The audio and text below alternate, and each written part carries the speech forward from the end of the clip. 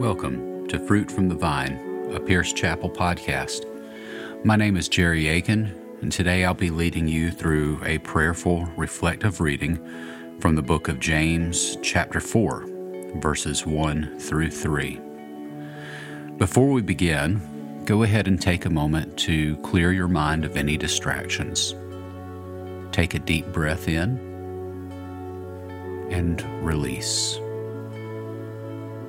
Again, inhale and exhale, letting go of anything else that troubles you, concerns you, worries you, and just allow this to be a time where you enter into real, heartfelt conversation with God.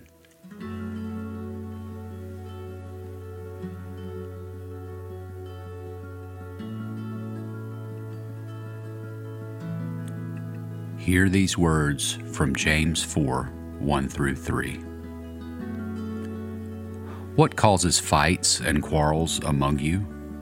Don't they come from your desires that battle within you? You desire, but do not have, so you kill. You covet, but you cannot get what you want, so you quarrel and fight. You do not have because you do not ask God.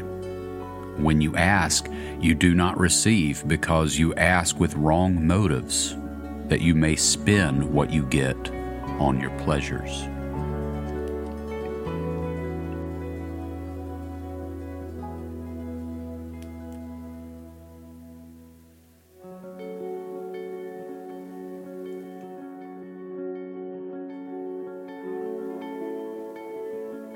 In this passage, James talks about external conflict, quarrels, fighting, even murder. But he says that it always begins with an internal conflict, desires that battle within us. What are some of the desires you have that battle within you? Maybe selfish motivations. Maybe impure thoughts or motivations. And how do you see these internal conflicts play out in your relationships with other people?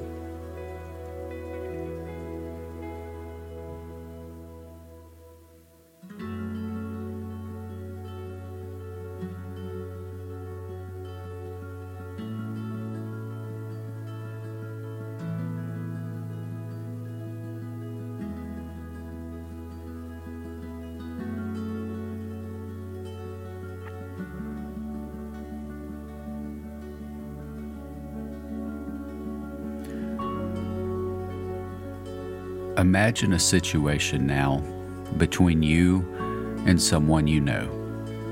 It could be anyone. It could be a friend, a family member, a coworker. But let's say that secretly you are harboring resentment against them. When you see them, you're kind. They're kind. You're both cordial to each other, friendly, but inwardly you are thinking negative thoughts about this person. And then one day, those thoughts come to the surface. You snap at them. You say something you probably shouldn't have, something hurtful. Or maybe you've been on the receiving end of this. You thought that everything was good between you and someone else, and then one day, out of nowhere, they seem to lash out at you. And you think, where in the world did that come from? Well, the truth is, it never comes in that moment. That is always the result of an internal conflict that has been going on for a while. James is telling us to be mindful of what happens in our heart, what happens in our thought life, whether it's how we think of other people or maybe just selfish motivations that we harbor. if we're not careful to tend to them, these can spill out in very unwanted and unhealthy ways.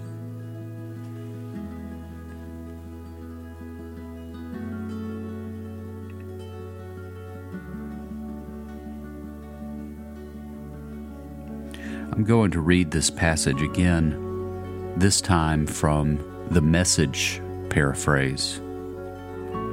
If there's anything different that stands out upon this second reading, take note of it and talk to God about what you heard, what might have stood out, and why that might have stood out to you.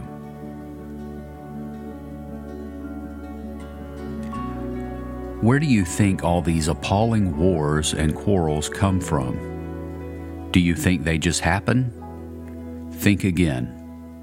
They come about because you want your own way and fight for it deep inside yourselves.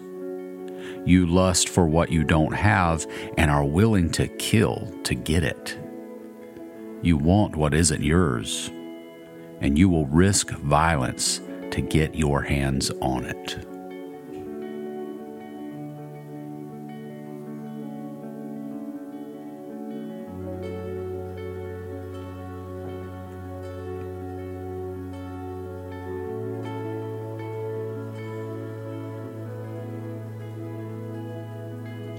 You may not consider yourself a violent person. In fact, you may hear this and say, this can't possibly relate to me because I would never hurt, harm intentionally, or especially kill someone else. But what James is saying here is that what might seem harmless in the heart, when it is full-blown, left unchecked, it can lead to things that we didn't know we were capable of. Terrible things, hurtful, harmful things. Can you think of a time in your life where you did something and you can't believe you actually did that?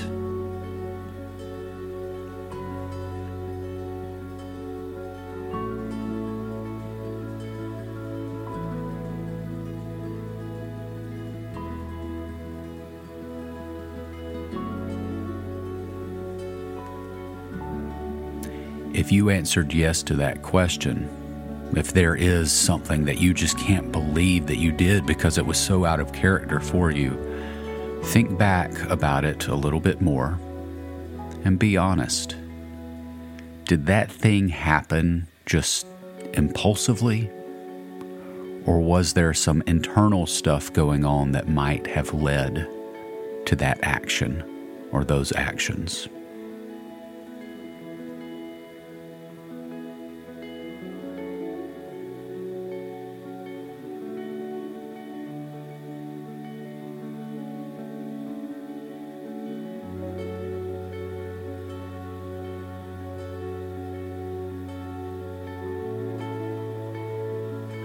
There is good news in this passage. James tells us that whenever we ask God for something and we ask not out of selfish motivation, God will give it to us. The most selfless thing we can ask for is for forgiveness, for restoration, for healing of the heart and soul so that we can live out those great commandments that Jesus gave us to love the Lord our God with all our heart, soul, and mind, and to love our neighbor as ourself. If that becomes the desire of our heart, if that becomes the platform for the request that we give to God, He will surely answer it. Take a moment to talk to God right now from a place of selfless motivation. Ask Him for healing, for restoration, for any way where you may have experienced those internal battles and you've let them get the best of you.